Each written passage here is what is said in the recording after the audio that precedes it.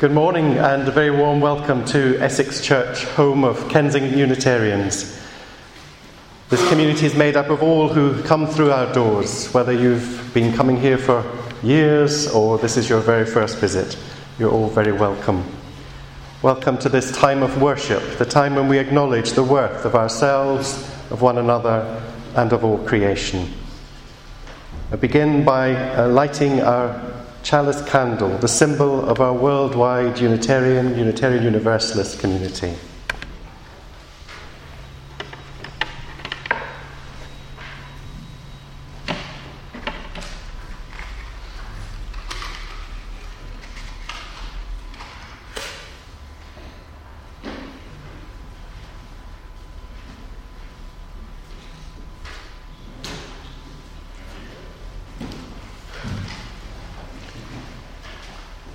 May the light we now kindle inspire us to use our powers to heal and not to harm, to help and not to hinder, to bless and not to curse, to serve you, Spirit of freedom. And some opening words attributed to Kalidestasa. Look to this day, for it is life, the very life of life. In its brief course lie all the verities and realities of your existence. The bliss of growth, the glory of action, the splendour of beauty. For yesterday is but a dream, and tomorrow is only a vision. But today, well lived, makes every yesterday a dream of happiness, and every tomorrow a vision of hope. Look well, therefore, to this day.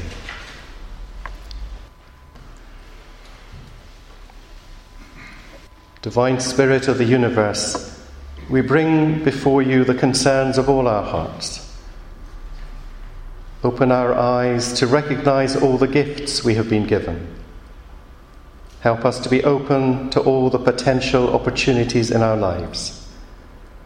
And give us the insight and the strength to bring healing and wholeness to the people and situations we encounter.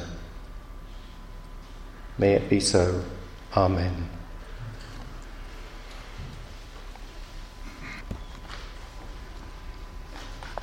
The first reading that I'd like to share with you this morning is taken from a book that I know some of you have studied. It's 12 Steps to Spiritual Health by the Reverend Dr. David Usher, who up until recently was the district minister for the London and South East District. And then he was lured away to the charms of California. So this is David's thoughts. A healthy personal spirituality is discovered as part of a larger community. Many people say something like, I have my own personal beliefs, but I don't need to go to church or be part of a community because I can have my beliefs and I can practice them in my own way. I can commune with my God on the golf course or in the garden or lying in and reading the Sunday papers. To which the only appropriate response, in the words of David Usher, is bullshit. Yes, God can be discovered and personal spiritual growth can be nurtured while hiking on a mountain trail, or tending to one's roses, or listening to fine music, or in the company of beloved friends. Yes, moments of spiritual epiphany can come unexpected and unbidden.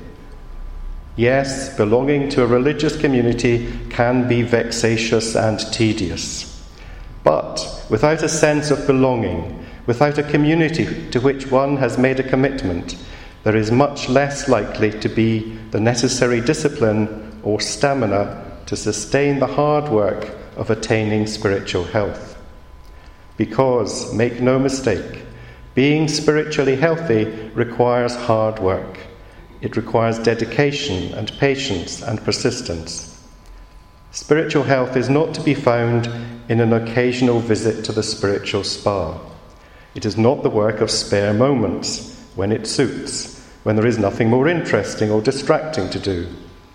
The primary purpose of a religious community is to provide the environment of encouragement and support which will make that hard work possible, and also provide the tools with which to do that work. It also provides an historical context. The religious community is composed not only of its present members, but of the many generations who have gone before, who, through their own search for spiritual truths, have paved the way for us to follow. The religious community is also about the generations yet to come. We today are part of the ongoing community of those engaged in the spiritual quest.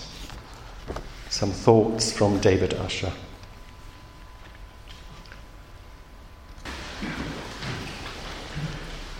The second reading I'd like to share with you this morning is taken from a book written by an American Roman Catholic layman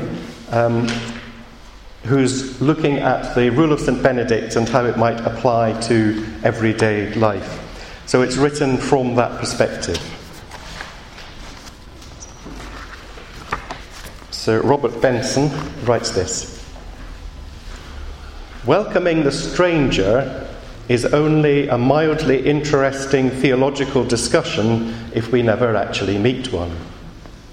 For those of us who are church folks, those who like to talk about community and fellowship and the rest, the great risk is not that we will never find any sense of community in our lives. The risk is that we will spend half our lives driving across town to get it. And even then we may not find community. We may only find a crowd of folks who are just like us. It could be that in a way we're only welcoming our own sweet selves.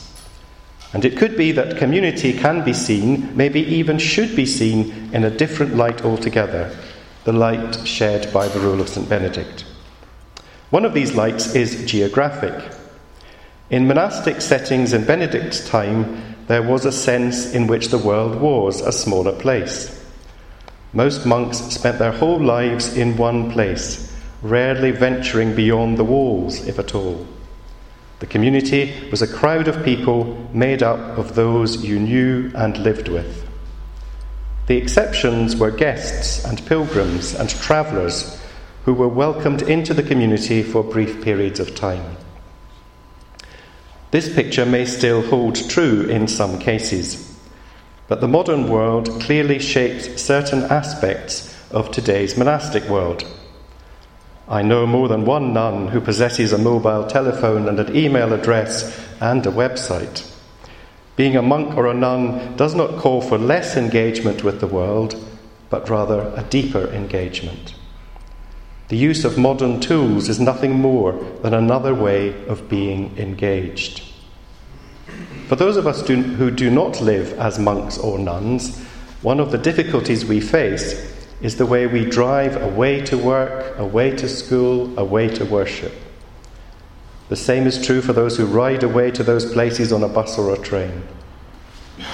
The temptation is to keep driving until we find a community we like better than the one to which we have been given, the one that lives and moves and has its being in the neighbourhood in which we live. But all who present themselves are to be welcomed as Christ, Benedict writes.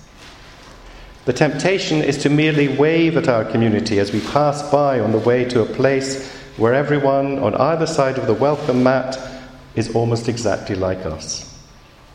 We do find community there, of course, and rightly so. What is perhaps not so right is that we often ignore rather than welcome the Christ who lives next door or down the block or around the corner. We are often so busy searching for community on the other side of town, we fail to be truly present to the one in which we live. We are often so intent on building community where we work, we fail to notice the people around us.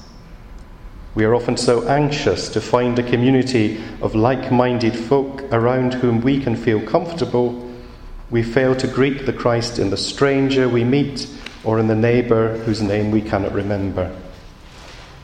I wonder sometimes what keeps me from opening my arms a little wider and offering welcome to some folks who are not like me. Do I only want to agree with people instead of being engaged with people? Do I want to hang on to all of my treasured points of view and not have any of them challenged? Am I afraid I will be asked to do something harder or messier than I want to do? Am I fearfully ignoring the naked and hungry and thirsty Christ down the street in the name of heading across town to be with the people of God? A priest once told me he thought the opposite of love was not hate. The opposite of love, he said, is fear. Fear can be just as hard on welcome. Hospitable is a difficult posture if you cannot let go of your fears and hold out your hands. Opening your hands to receive anyone at all is impossible while your fists are holding on to your positions so tightly your knuckles have turned white. Some thoughts from Robert Benson.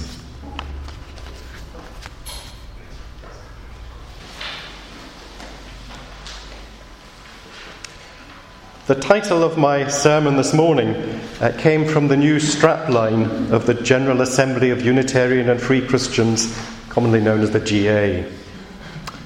As a creedless denomination, I suppose it's the nearest thing we will get to having a creed, a statement that both sums up what we believe and helps us to aspire to it. Nurturing faith, embracing life, celebrating diversity. I thought, therefore, it would be worth spending a little time this morning reflecting on these three statements. Nurturing faith. Now, these two words can be understood in two ways. They remind us that our liberal religious tradition should be a faith that nurtures people, that enables them to grow. But we should also be a community that nurtures faith, that enables people to explore what they really believe, how they see the world, what is the bigger picture, the meta-narrative, if you like, in which they understand their own story. One of the dangers of just seeing ourselves as a faith that nurtures is that this can be misinterpreted as a faith that simply helps me to look at my desires, my needs, and to explore what I can get out of it. In a recent article in the Herald, the magazine of the Unitarian Christian Association, the Reverend Peter Bulata, an American Unitarian Universalist minister, reflects on this potential danger. He recalls a conversation he had with a man who was doing some building work for the church. He told Peter that his son had asked him what Unitarian Universalists believed, and he had replied, "Well, they don't really believe anything specific. It's a religion where whatever you think or believe is what the religion is all about." Peter writes about how he later reflected on this perception of us and asks whether it's true that a faith community in which one is free to search for truth and meaning, gathered around basic principles and values rather than beliefs and doctrines, could be in danger of becoming a community that just makes up stuff as we go along to suit ourselves. Echoing the words of David Usher in our first reading, he argues that a disciplined search for truth and meaning takes effort. It, not surprisingly, takes discipline. And that being unencumbered by doctrine ought not to imply that doctrine is not examined for the truth that it may contain. He reminds us that we should be a community of seekers, not just a series of individuals who turn up at the same time on a Sunday morning to do our own thing. He writes, engaging one another in a spirit of curiosity, openness, and humility, with the recognition that we might be mistaken or our own perspective might be partial, is the opposite of institutional self-involvement. And there is a contradiction inherent in liberal religion. We are free, autonomous individuals in community with one another. Tension exists between freedom and connection, autonomy, and community. There's no getting round it. Our calling is to live gracefully in that tension, holding them with equanimity, without being weighted towards individual freedom and autonomy. The challenge, therefore, for us is to be a community that nurtures faith, that provides us with the tools to think critically about what we believe. But we should also be a faith that nurtures, that enables the individual to develop, a faith that embraces life. Embracing life. The second part of our strapline reminds me of the story that I've told here before about the young man who told his college chaplain that he wouldn't be coming to chapel anymore because the church doesn't scratch where I itch. It doesn't answer the questions that I'm asking. One of the reasons that I became a Unitarian was that I felt that the mainstream Christian churches spent a lot of time arguing about theological statements that bore little relationship to people's real lives, to my real life, and very little time looking at the real issues of life. It often felt that we had created a life of normality out of a 1950s or 60s television sitcom and expected people to fit into it. Yet we know now that much of the 50s and 60s respectable family life was anything but that. When we try to suppress feelings or desires or hide parts of ourselves that we consider might be unacceptable, there is a danger that these feelings fester and come out in distorted ways. When we can acknowledge them and integrate them, they lose power over us. We are challenged not just to accept life, but to embrace it, to see the potential in all life. But to embrace life, we need to be open to life, to risk changing our perspective. For example, our definition of a fulfilled life may end up being very different from our first understanding of that phrase. I remember when I was a district nurse in Edinburgh, there was a young man that I visited every morning. He'd been a milkman with very few aspirations, but was very content with his life. He then had an accident which left him paralysed from the chest down, with just limited movement in his arms. He could have seen this as the end of a fulfilled life, but instead he saw it as a challenge, an opportunity to re-look at his life and his values. After months of rehabilitation, he began to work for a disability charity and eventually became its director, and would often travel around the United Kingdom and abroad speaking at conferences on disability. He once told me that although he still found life frustrating and wished that the accident had never happened, paradoxically, his life was now much more fulfilled than it had been when he was delivering milk. I'm also reminded of an old woman I knew in Notting Hill in the 1970s, before it became posh, when all those large houses that now contain one or two people were multiple occupancy houses with 15 to 20 people living in bedsits. She was in her 80s, and her room was so small and filled with books that she had no room for a bed, and would simply roll down a mattress at night to sleep. But rather than feeling sorry for herself, she embraced life to the full. She would attend free lectures and concerts, was always studying something new, and would introduce groups of foreign students to the history of London, and treated Kensington Gardens as if it was her own front lawn. I would suggest that, therefore, that part of our role as a religious community is to help one another to accept life as it really is, in its totality, warts and all. But also our role is to help one another to see, to open our eyes to life in all its richness and diversity. As religious seekers, we can sometimes be so keen to move on to the next experience that we fail to see what is in front of us.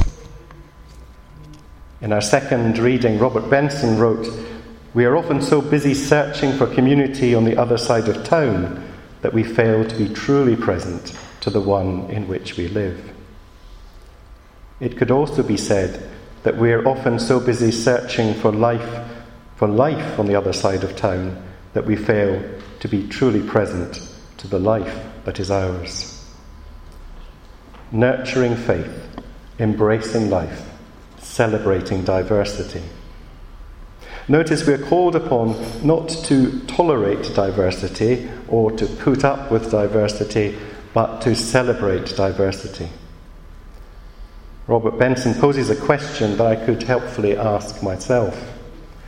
I wonder sometimes what keeps me from opening my arms a little wider and offering welcome to folk who are not like me. Do I really want to agree with people instead of being engaged with people? Do I want to hang on to all my treasured points of view and not have any of them challenged? Am I afraid that I will be asked to do something harder or messier than I want to do? Perhaps before we can truly celebrate diversity, we need to acknowledge that we do sometimes find it difficult, a bit scary, a little bit challenging. We rejoice that we are an open, inclusive community that welcomes all. But I wonder whether there is the slightest possibility that although one of the tenets of Unitarianism is that there is no way to the divine or one philosophy that leads us to a good life, we secretly believe that if there were, it would be Unitarianism. And perhaps we rejoice in our inclusivity so that we can look down at those communities that we consider exclusive and bigoted. I remember an old friend of mine, a genuinely saintly person, say to me, "I always saw myself as an open person who wasn't bigoted. Then I realised that I was bigoted against bigots. I really need to work on understanding them, not agreeing with them, but engaging with them rather than simply shutting them out." One of the problems with diversity is that you can never say that you've arrived. Just when you think that you can cope with diverse views and diverse people, you can be sure that another diverse one will come along that you will find challenging. But I believe it's only when we acknowledge the challenge of diversity that we can begin to celebrate it and celebrate genuine diversity and not just the lowest common denominator. Finally, I suggest that it is when we have a nurturing faith that embraces all of life that we can celebrate diversity. And when we work at all three, we will have a genuine gift to share with the world. Amen.